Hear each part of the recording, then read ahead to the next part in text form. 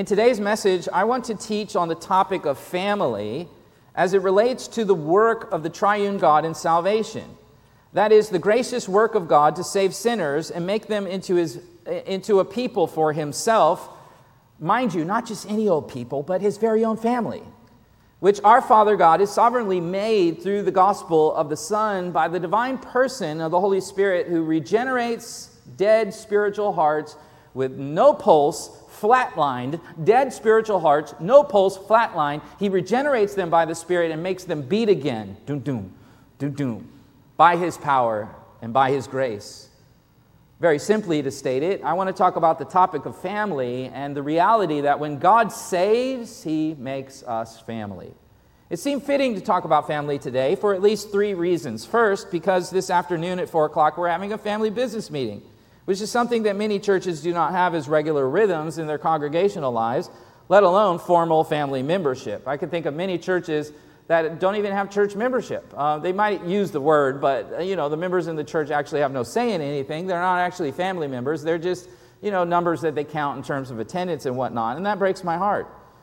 For us, membership and family meetings are a part of our calendar. We put it on the calendar at the beginning of the year. It's a big part for families to get together. This church has been here for over 60 years, and our mother church for over 100 years, and this is what we do as congregations. Families get together. Functional families get together. Parents say, hey, we're going to have a family meeting, and you sit down with kids and you talk about what's going on in the life of the family. Older siblings, you get together, when mom and dad are old, and you say, hey, we got to have a meeting. We got to figure out what to do with mom and dad, or what to do with the estate, what to do with the welfare of the family, how to care for the members of the family.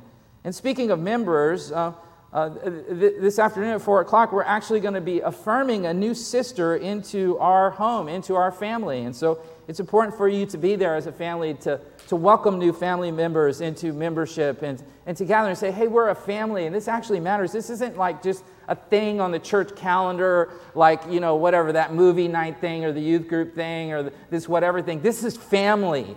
This is important. So I want to talk about family because of that. Second, I want to talk about family because it seemed fitting following last week's sermon, faithful fishing.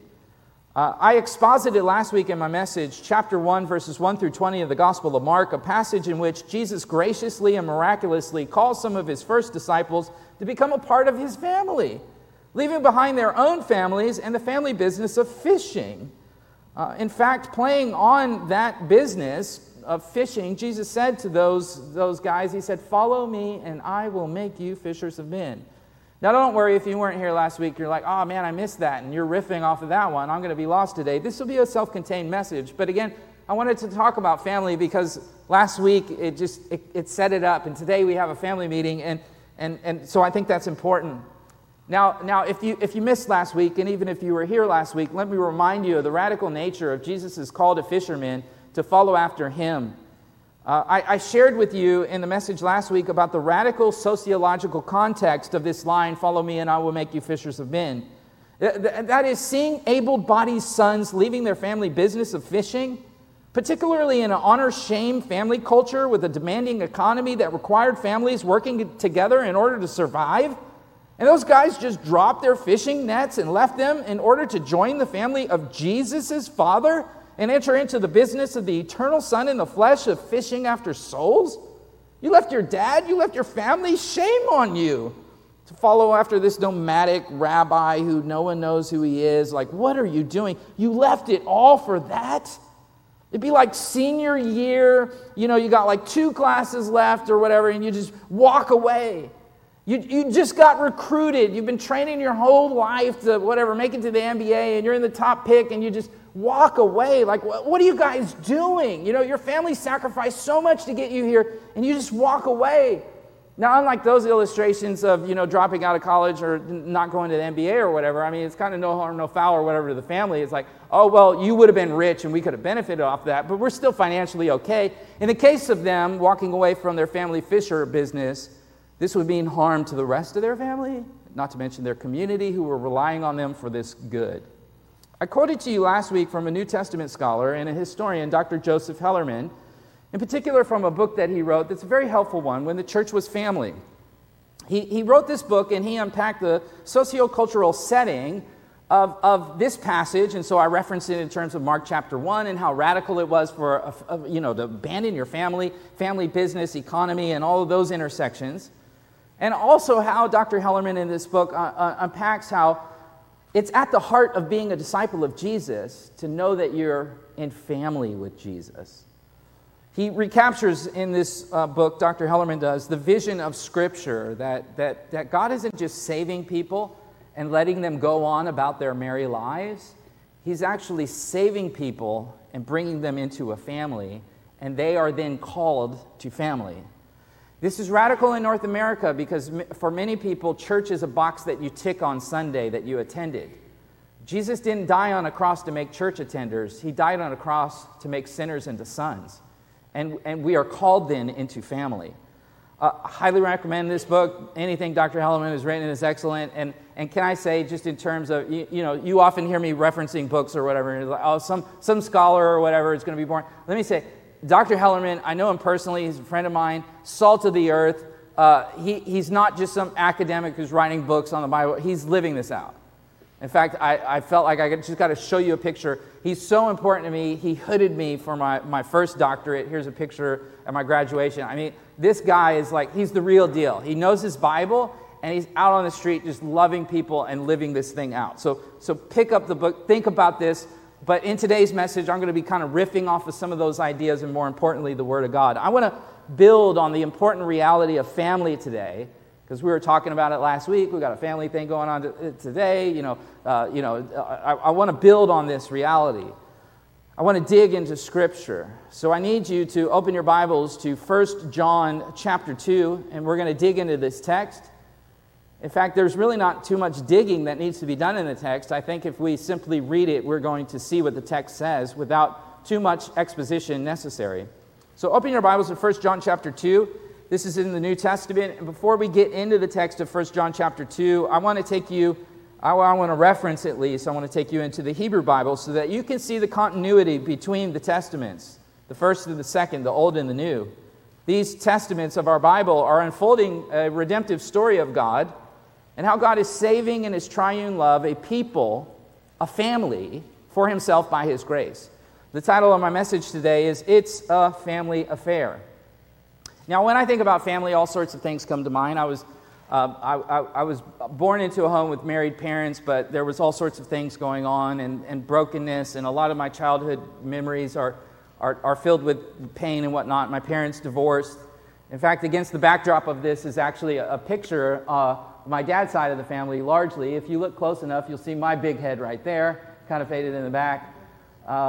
Yes, I was a C-section, poor mom. But lots of smiles in the picture, and yet behind the smiles, and perhaps many of you have family pictures like this of lots of smiles, but behind the smiles there's a lot of pain.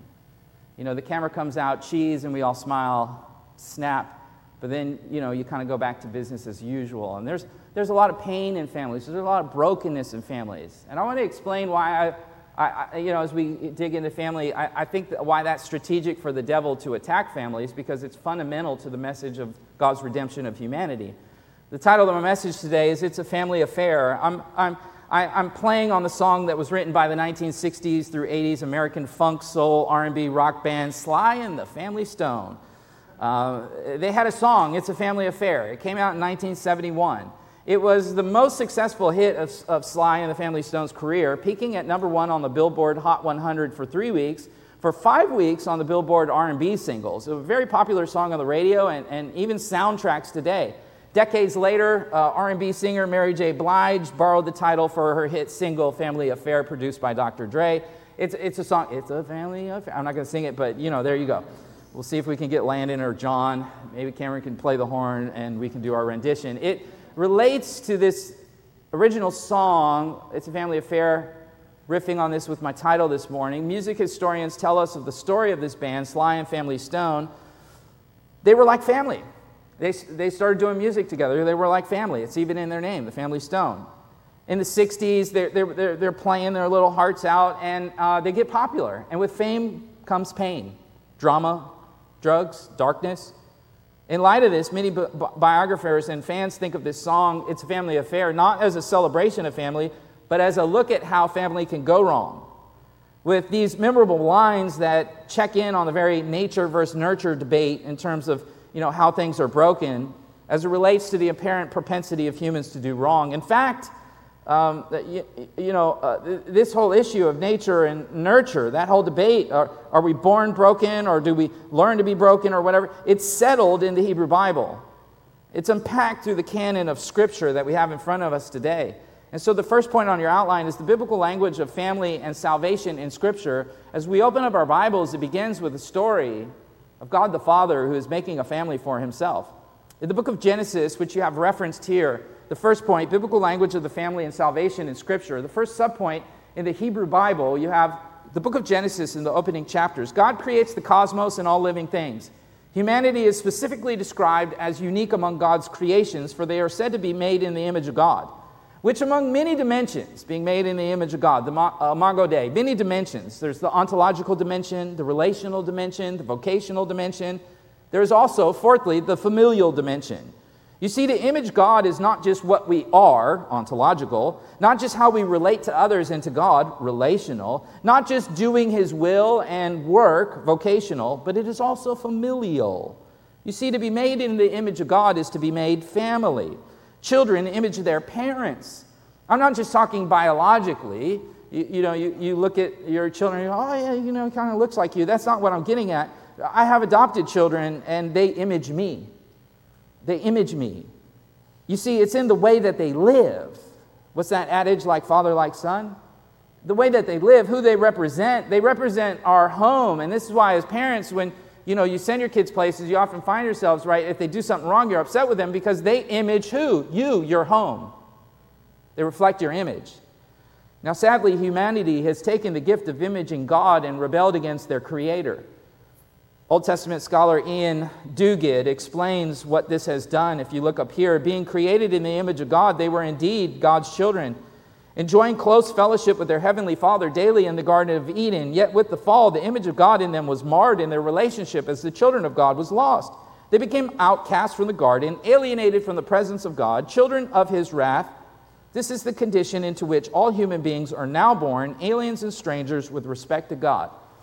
That settles the debate of nature and nurture. It's an issue of nature. We're born this way. We're not sinners because we sin.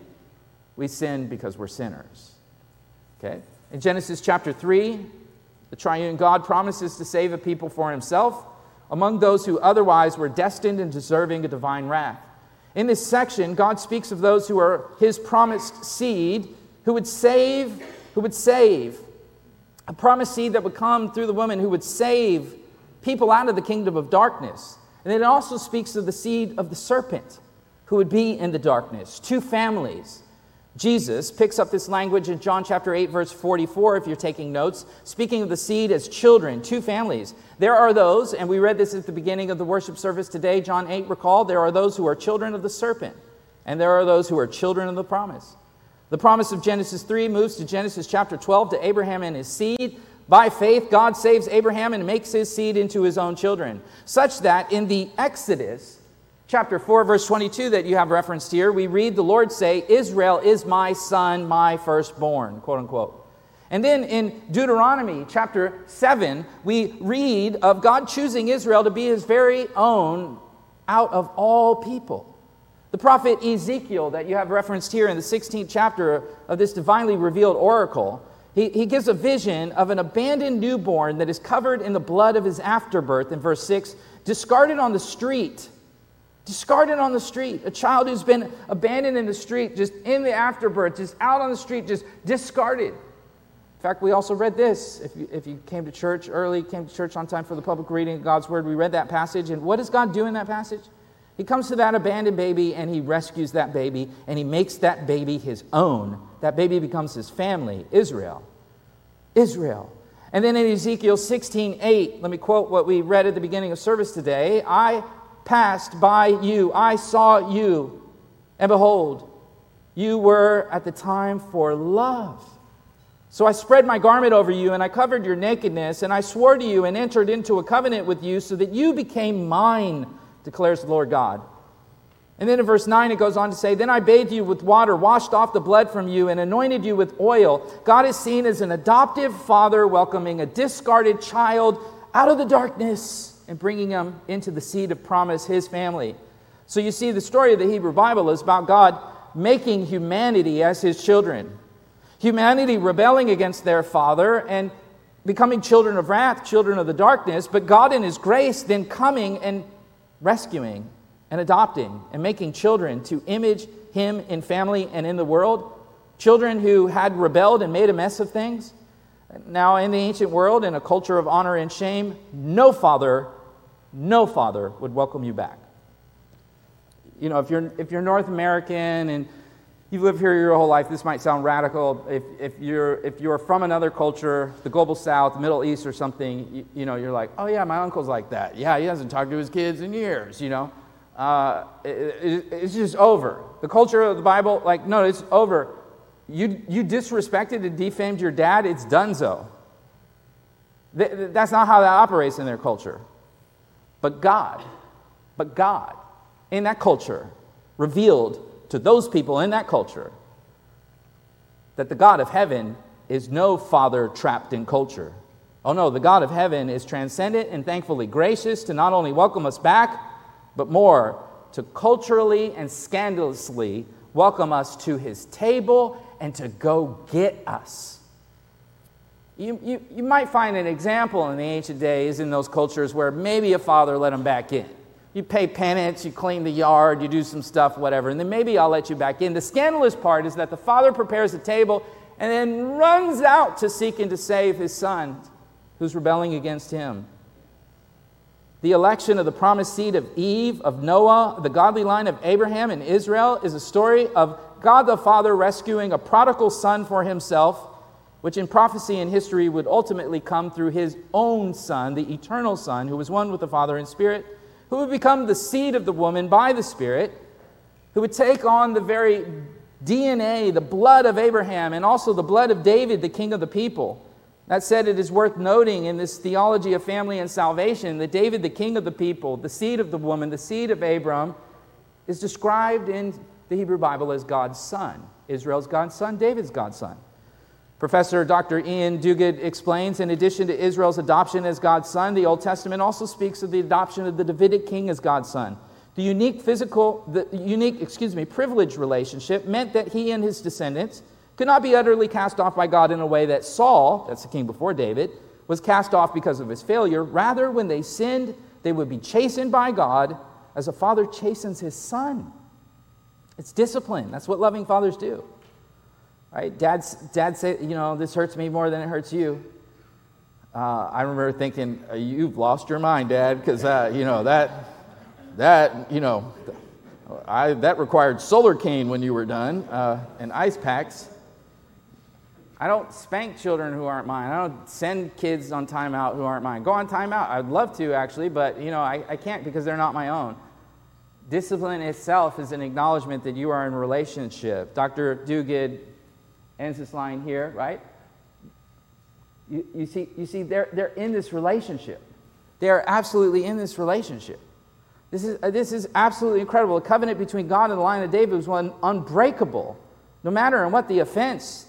These twin themes of adoption of Israel and the line of David find a common fulfillment in Jesus Christ. In this divine nature, Christ is God's Son from all eternity.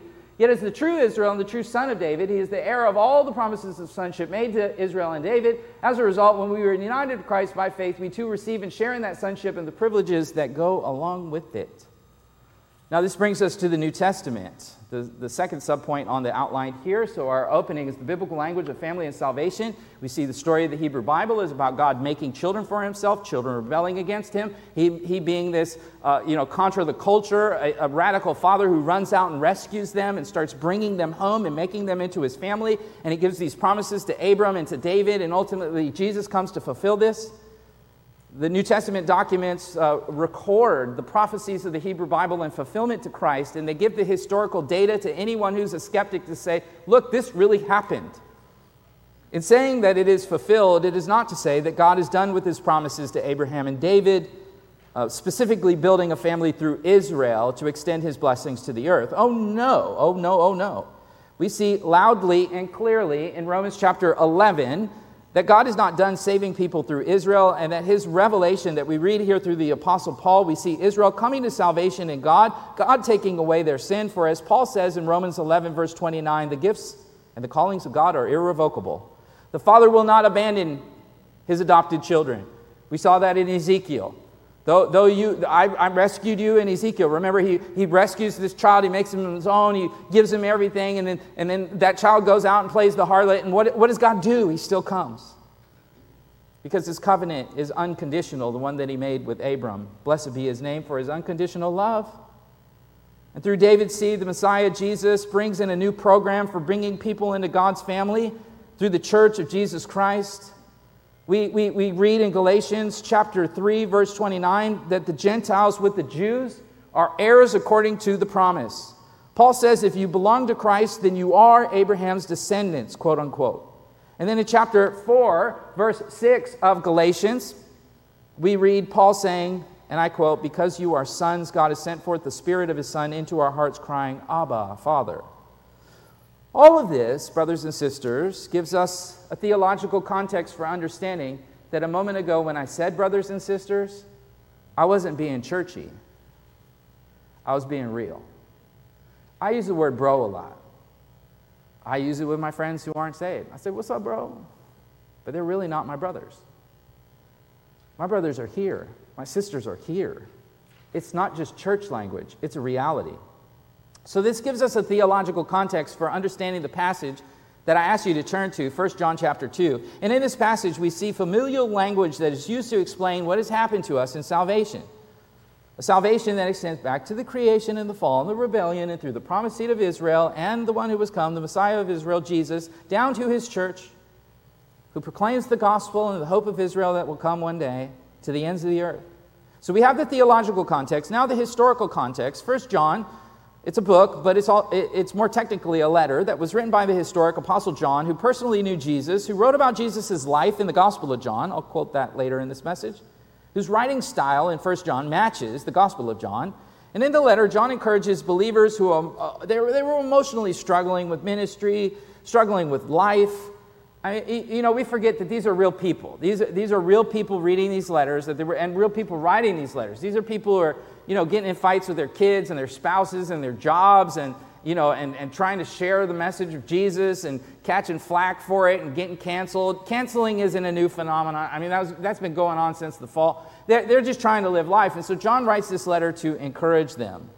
Draw your eyes at chapter 2, verse 28. Now, little children, abide in him, that's Christ, so that when he appears, speaking of Christ's return, we may have confidence and not shrink away from him in shame at his coming. If you know that he is righteous, you know that everyone who practices righteousness is born of him. See how great a love the Father has bestowed on us, that we would be called children of God, and such we are. For this reason the world does not know him, because it did not know him. Beloved, now we are children of God, and it has not appeared as yet what will be. We know that when he appears, we will be like him, because we will see him just as he is. And everyone who has this hope fixed on him purifies himself just as he is pure. Everyone who practices sin practices lawlessness. And sin is lawlessness. And you know that he appeared in order to take away sins, and in him there is no sin. So they're wrestling with sin. They're discouraged. They're feeling down. They're going through stuff. It's crazy, ideas floating around the culture. I'll spare you talking about Gnosticism and stuff, and that's probably confusing them about what's going to happen when Jesus returns, or proto-Gnosticism. John encourages them. He says, hey, walk in righteousness. Hey, children, we're children of the Father. When the Son comes again, will we be found doing the Father's work? Don't be discouraged by the world. The world doesn't know our Father and how good he is. They're not in his family. They're not his children. We are. John says not only are we called his children, we are his children. As I said a moment ago, when I call you brothers and sisters, I'm not being churchy. It's a reality. This isn't a mere metaphor. This is actually what is going on. Look at how John described it in the Gospel of John. He wrote the Gospel of John, 1 John, 2 John, 3 John. In the Gospel of John, he says, Jesus came to his own, and his own did not receive him. Speaking of Israel as God's son, he came to the people of Israel. But as many as received him, the remnant of Israel and those outside of Israel, to them he gave the right to become what? Children of God. Even to those who believe in his name, who were born not of the blood, nor of the will of the flesh, nor of the will of man, but of God. Now, these verses of being children of God and being born in the family of God, they can be familiar to us. Even saying brothers and sisters can be familiar to us. And there is the risk, as I said last week, sharing the familiar colloquialism about familiarity. Familiarity can breed what? Content. When you know something and you've heard it enough, you can tune it out. My kids, our house is loud. We got 7 kids, okay? It's just loud, it's messy, if you're like, Pastor Matt's never invited me to his house, I'm doing you a favor. It's chaos over there, right? And it's just always, poor Anderson's next, it's just, Jeremiah, it's just always, and in the midst of it, my wife doesn't like noise. I can have music going, listen to a podcast, be reading a book and typing something. I just, for whatever reason, I like it, but she can't stand it. And so the kids, Mom. And Mom, it's so familiar. Mom. They just tone it out. So when the kids want to get my wife's attention, they say, Erica. she goes, what? And I'm like, don't call your mom that. And she's like, well, if I say mom, she's not going to turn her head, right? When it's familiar, you just, it's like mom, dad, you tune it out. Child of God, brother, sister, born of God. Look, same with the gospel. Oh, he died for me. Yeah, I know that stuff. Can we talk about something else? No. This is it. These aren't the ABCs and the 1, 2, 3s. This is it. This is everything to us. Don't miss out on how awesome your salvation is. He saved you and brought you home. Dr. Duguid insightfully observes, and I quote, perhaps one of the reasons that we fail to appreciate the privilege of being adopted as God's children is because we've never considered ourselves to be orphans. We tend to think that by nature everyone is a child of God. And I would add to Dr. Duguid that when we hear the word orphan, we think of Orphan Annie. Oh, cute little orphan. Not what we saw described in Ezekiel. Discarded, bloody, messy, muddy, unwanted. Now, I covered the theological ground, and I read this text here because I want you to really understand this, and because familiarity breeds content, I want to take you into, second point on your outline, the biblical world and the background so that you understand how these original readers read this. What is a family? The word family comes from familia. It is a group of people who are connected socially and psychologically by consanguinity, which means blood relation, contract, that is marriage, covenant, that is by adoption, culture, and or by co-residence. There are various ways that you can be brought into a family, consanguinity or adoption or just being, my in-laws, they're Venice hippie people. They just had all kinds of kids they raised because they found them on the streets or whatever. And you're like, that's Uncle so-and-so. I'm like, I've never met him. Yeah, he lived there for 10 years. I'm like, okay, nice to meet you, right? You just enter into the family and they welcome you in.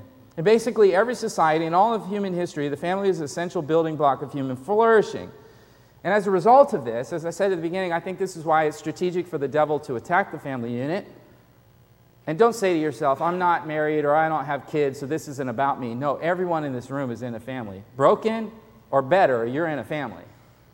And the devil knows that he can go for that because this attacks at the very image of God in the very beginning of things. Now, in modern Western mind, when we hear the word family, we typically don't think the way that they thought about it in the biblical world. So it's important for me to teach you this.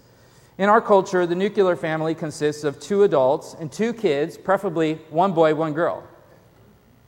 Get your boy, you get your girl, snip, snip, you're done, American dream, yeah, that's what you're told, that's what the family is. We had 2 boys, and, and we'd be walking around or whatever, you'd be at the store, oh, there's your boys, yeah, you just got to get a girl, then you're done. You're like, no, that's not my worldview. But anyway, the modern nuclear family is typically romanticized, and in recent times it seeks to have pre-marriage dating lifestyle and cohabitation and minimal children because children get in the way, right? 2 children, boy and a girl, done. That's the modern notion. The nuclear family is small and compact. It is not, though, the way that they looked at it in the Bible. Now, mind you, I'm not suggesting to you, I know we got some families in the church that got 1 boy, 1 girl. I'm not that's awesome. I know some awesome families with 1 boy, 1 girl. I'm not picking on it. I'm just saying that from the biblical perspective, as they were originally reading these texts, how their culture operated and how God revealed himself in that culture so that then we can appreciate it. There's nothing wrong with having 1 boy, 1 girl. Don't mishear. I'm just trying to help you understand the way that they looked at it in the biblical world. So the whole notion of family, the whole notion of the nuclear family, 1947, Merriam-Webster Dictionary. This is kind of as old as it goes back. I mean, for thousands of years, the family unit was bigger and it was more robust. When you talked about family, you weren't just talking about your kids. You were talking about your cousins, your parents, your grandparents, your uncles. It was everyone. That's your family. We talk about the immediate family. In the biblical world, it's like, is there a non-immediate family? Like, what does that mean? The family is big. The family is a blessing. It is ordained by God. It was ordained by God to picture himself and to provide for our protection and comfort. As a result, they viewed the family as central and more important than the individual. Ancient people saw the group, A on your outline, as greater than the priority over the individual. This is the antithesis of modern ethos and the narratives of modern culture as well. I am amazed as a parent watching kids' movies with kids and how many of them are about the disregard for family. And I'm amazed personally that I didn't notice it on my own. I married a woman who hates The Little Mermaid, the original one, not entering into the fray of the, but it's like this whole movie is about this like 16-year-old princess, teenage girl, Ariel, who doesn't like her family, dishonors her father, and follows her heart. Follow your heart. Be true to yourself. Love yourself. Find yourself. It's all about the individual. And as a result, we pursue family this way. It's about you being in love. It's about you finding your soulmate. It's about personal happiness. And no wonder the divorce rate is what it is. We've been sold a modern bill of goods. Something the ancients grasped. Marriage wasn't about your happiness or personal fulfillment. No, it was about something bigger. It was tied to the flourishing of others, to the community. B on your outline, in the ancient world, a person's most important group was his or her blood, and I would add, adoptive family. Dr. Bruce Molina, he's a noted historian, New Testament scholar who works in Bible backgrounds. He writes this: the person perceives himself or herself to be a member of a family responsible to the family for his or her actions, destiny, career development, and life in general. The individual person is embedded in a family and is free to do what he or she feels is right and necessary only if it is in accord with family norms and only if the action is in the family's best interest. The family has priority over the individual member and may use the members of the family to facilitate family-oriented goals and objectives. In bigger families, this becomes more apparent because it's like, hey, I need you to do the dishes. Well, none of my dishes are in there. It's like, yeah, but we're a family. I need you to do the laundry. It's like, well, my clothes are fine. No, we're a family. Recently, I had someone put one piece of clothes in the washer. It's like, are you kidding me? You couldn't put others in there? We're a family. Dr. Molina is really getting at this. The ancient family was a big deal. It was bigger than the individual and the most important group in one's life. And when in this significant group, the most significant bond was actually, get this, the most significant bond in the Bible world in a family was not husband and wife. It was not spouses. It was siblings. That leads you to C on your outline. Now, I'm not saying whether or not this is correct. Again, like I said before, you can have a boy and a girl and be done, whatever. I'm not making any assessment of that. That's your business. I could care less. That's you. If you want me to care, you can, we can talk about it or whatever. But what I'm saying is the way that they saw it, the world that God revealed himself in, the way they saw things is a part of that revelation. God's not speaking in a vacuum. So he's using their language and their ideas and their concepts to reveal himself. Okay? I personally would find something really unhealthy about a husband who's like, honey, in the biblical world, siblings were more important, so me and Nate Dogg here, we're gonna finish up Fortnite for the rest of the night, and you can do devotions by yourself. My brother and I are going out. It's the most important bond. It's in the Bible. No, it's in the Bible background. It's not in the Bible. In any case, we have to understand that their world valued the sibling bond above all others. The closest, same generational family bond in that culture was the bond between siblings. Now, on the flippity flip, the most duplicitous and most disloyal act was the betrayal of siblings. Now come back to the book of Genesis. Adam and Eve's children. What happens from the jump? Cain, Abel, Jacob, Esau, down the line. Sibling betrayal. That's the primary bond in that culture. And that's where sin strikes, right in the center. This is a world with large families, lots of cousins, siblings stick together, economy is driven by families working together.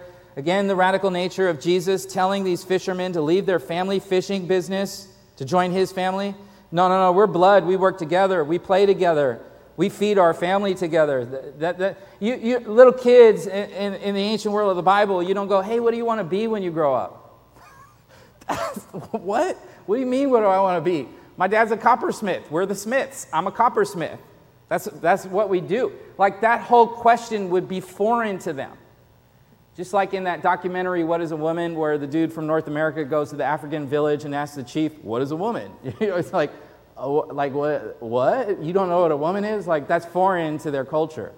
So too, it's just foreign. This is what we're about. To be without family or from the wrong family was a dangerous and hopeless existence. In our culture, to be sure, if you're born in the wrong family, I mean, it can be hard, but in a wonderful place like America, I mean, you can work hard enough, and there's stories of people born in, messy families, and they become, rich, and, it's like, but in that world, that's not the case. That is not the case.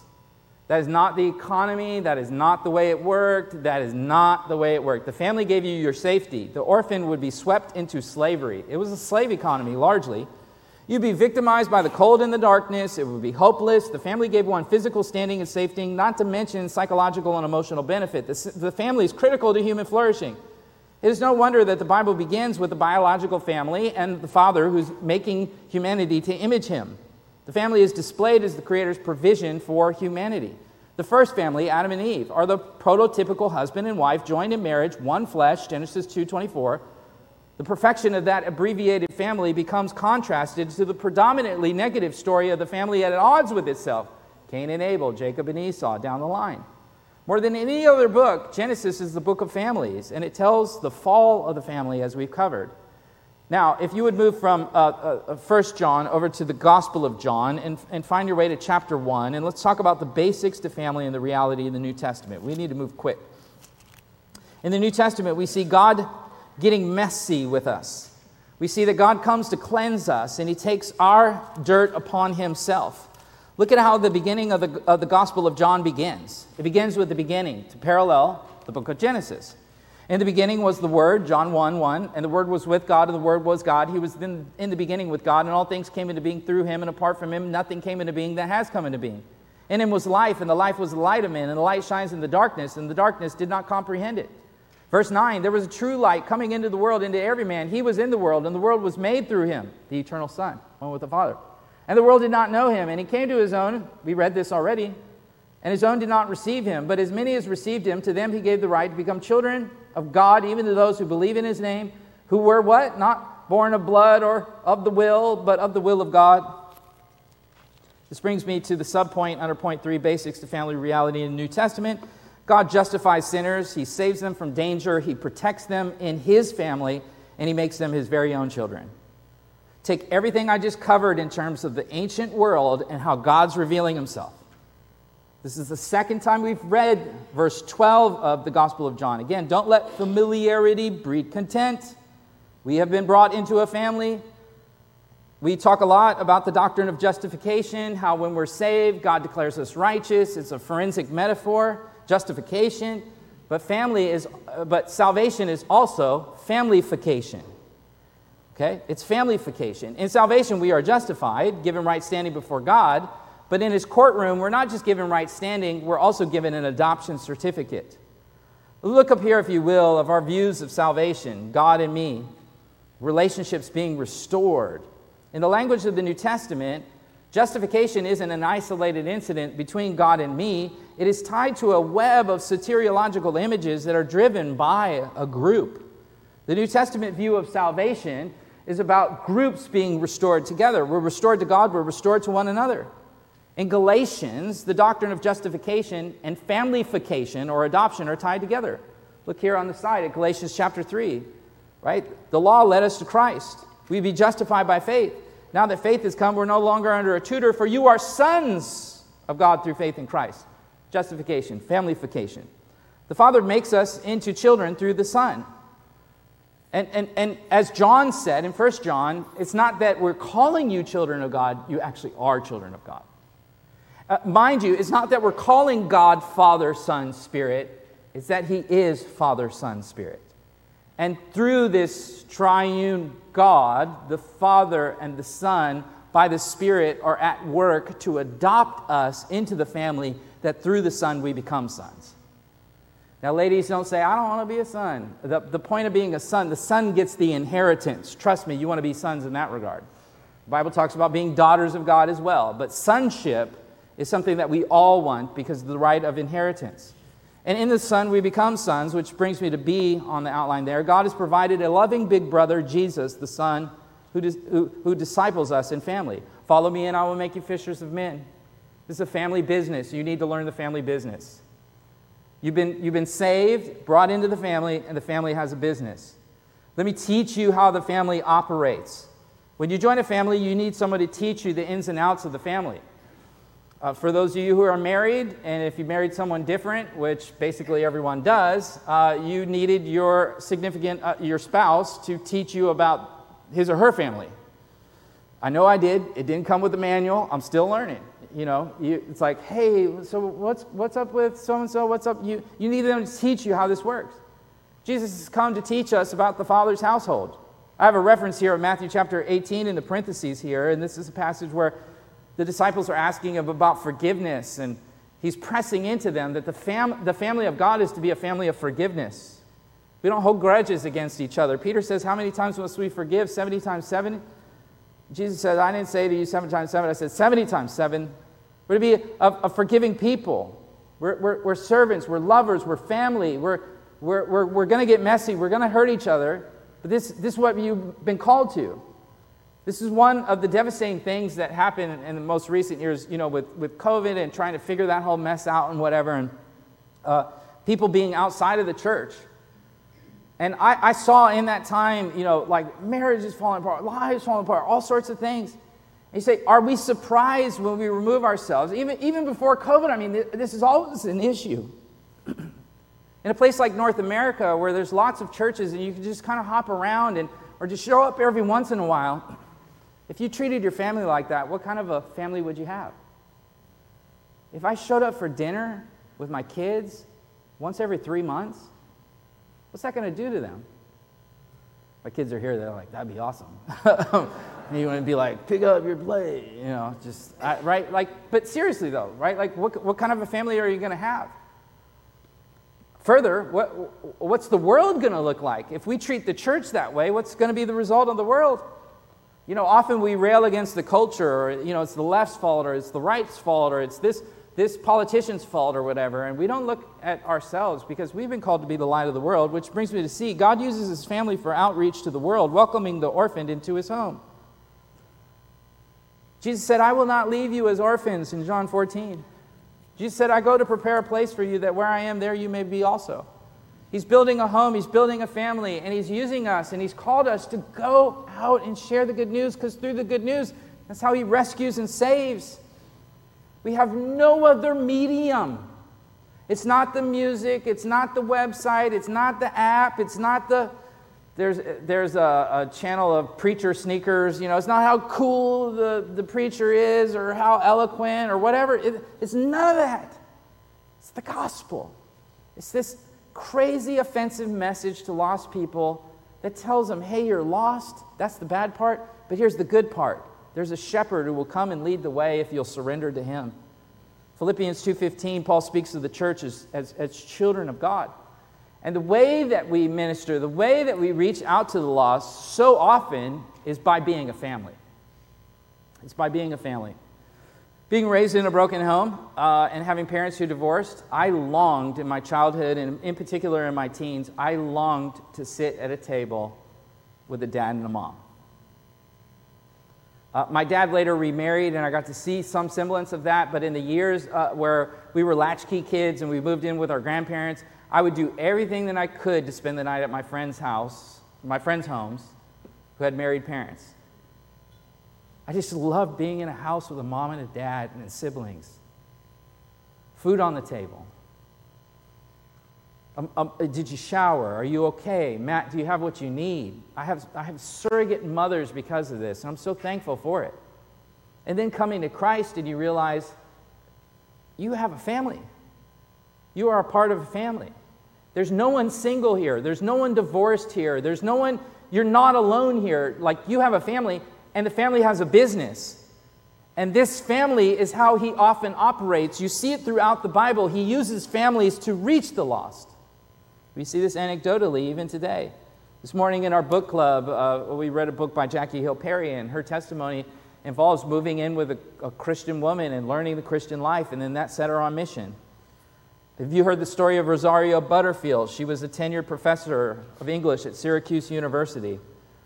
She was antagonistic, to say the least, towards Christianity. She was a lesbian who was living with her girlfriend partner. She earned her PhD at Ohio State. Her academic interest was in queer theory and feminist theory. She was actively writing against evangelicalism. In fact, she was working on a research paper against evangelicalism. She wrote against Promise Keepers, so on and so forth. And as a part of that research, she came into contact with some evangelicals. There was a Christian man named Ken Smith. He was pastor of Syracuse Reformed Presbyterian Church. Ken and his wife, Floy, and their daughter, they just invited her into their home for food. You hate us, you're mad at, what we think about sexuality and God and sin and all this stuff. Wait, would you come over for dinner? Come into our family. Right? It's easy to be mad at someone who's like not inside your home. Come into our family. This is a great missional strategy of the church, that when families are working together to reach people and welcoming them into their homes, long story short, Dr. Butterfield became a believer. She walked away from that lifestyle. She repented. She came to Christ. She wrote a wonderful book. You can read about it. Listen to the title of the book. The gospel comes with a house key. The gospel comes with a house key. We're family. We're family. D, God has made us heirs of his estate as family, living for the return of our brother Jesus. Romans 6 that you have referenced there. The Spirit himself testifies with our spirit that we are children of God, and if children, heirs, heirs of God, fellow heirs with Christ, if indeed we suffer with him so that we may be glorified with him. We're heirs with him.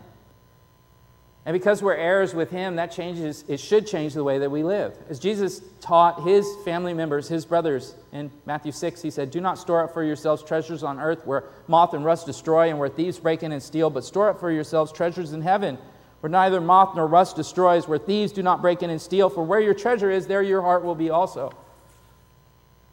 In America, the family that we're living for is this so-called American dream. It's a white picket fence. It's a big yard. It's a second story. Everyone's got a room. Everyone's got a car. It's this big consumer commodity with all this stuff that we think is going to make us happy. And so we go out and we get our stuff. And we stuff it all into a can. And we don't want anyone to take it. We got garages full of stuff. We got storage containers that we rent and pay money on to store our stuff, that we could just throw away and buy new stuff when the time came. We've got TV shows about opening those storage containers. Right? You get all this stuff. You put all this stuff in a can, and you sit on the can. Jesus says, don't live that way. Live for your family. Get rid of your stuff. Give it away. It doesn't matter. That's not what we're living for. The final point on your outline, building the family of God in the new world. See how great the Father bestowed his love on us, that we would be called children of God, and such we are, we read in 1 John 3. So by conclusion, a couple points here. We function as an ancient family, not modern business. It's about gracious family relationships, not institutionalism. As a result, as a church, Delray Church, I'm not preaching to some audience out on YouTube the way most preachers do today, in my assessment. I'm talking to the saints of Delray Church. The way that we do things, it's just not going to make sense if we're doing it right. Because we're a mom and pop shop. We put family first. And we care about the family. It's family first. And that means that sometimes we do things that aren't going to make business sense to modern business gurus, leadership, people, life coaches, organizational psychologists. We're a family. Family sticks together. We sacrifice for each other. We love. We don't strike back. We turn the other cheek. We forgive. We embrace. We look out for the weak and the lonely, the marginalized, the hurting, and we share life. We live in an age where the church has become disposable in Christian circles, right? We see people just kind of bouncing around. You never become a member, never belong, never show up for family stuff. It's just a box that you tick off. Second, we embed our lives and families in the church, bringing my life and kin and devoted belonging and service in the local church. Right? The church is the bride of Christ. You cannot divorce him from his bride. I hear people say often, I like Jesus, but I don't like the church. Sorry, Jesus doesn't like that. He said, Matt, I really like you. Man, your wife, I can't stand. No, that's not working with me. That's my bride. That's my family, you see. Recall Jesus. He actually demands that you put his people over your own biological people. Recall the account in Matthew 8 where a guy says, Lord, permit me first to go bury my father. And what did Jesus say? He said, follow me and let the dead bury their own dead. Again, in that culture, that would be so offensive not to bury your own father. New Testament scholar Dr. Wright says the only explanation for Jesus' astonishing command in Matthew 8:22 is that he envisioned loyalty to himself, to his church, as creating an alternative family. Family disciple, Jesus' discipleship is a family. If anyone comes to me and does not hate his father and his mother and his wife and his children and his brothers, even his own life, he can't be my disciple. Matthew 10:37, whoever loves his father or mother more than me is not worthy of me. Whoever loves his mother or daughter is not worthy of me. This is take precedence over it. Again, this is so countercultural to us because often the church will say, hey, we got this Bible study or this thing. Can you come to it? Oh, I got this. My kids have this or my wife has this. You say, but which family, what has God saved you into? What's taking priority in our lives? Who are my brothers? Who is my mother? Jesus asked. And he answered, whoever does the will of my Father, right? C, we dwell in the local church as a family of grace, sharing our lives, joining our hearts in worship of the God who has saved us. Ephesians 4 talks about walking in a manner worthy of the calling that we've been given. Jesus has modeled that for us. Jesus is making disciples for us. Cyprian of Carthage in the 200s, a follower of Jesus, he said, he who does not have the church for his mother cannot have God as his father. I would rephrase it, he who does not have God's children as his brothers and sisters do not have God as his father. It's the point of these texts. And again, I might be preaching to the choir here at Delray, but the fact of the matter is the church in North America doesn't get this. Here's Barna research. It just shows that churches and churches, it's not family. It's just something you go to. It's just another consumer good. The American spirituality of our day is highly individualistic. It's subjective. It's ahistorical. Whereas the biblical faith that we see modeled in these texts before us today is not individualistic. It's familial. It's collectivist. It's not subjective. It's objective. It's not ahistorical. It's actually historical and even further eschatological. The final point on your outline, we work together as adoption workers, seeking to bring the spiritually orphaned home to know God's love and to worship him.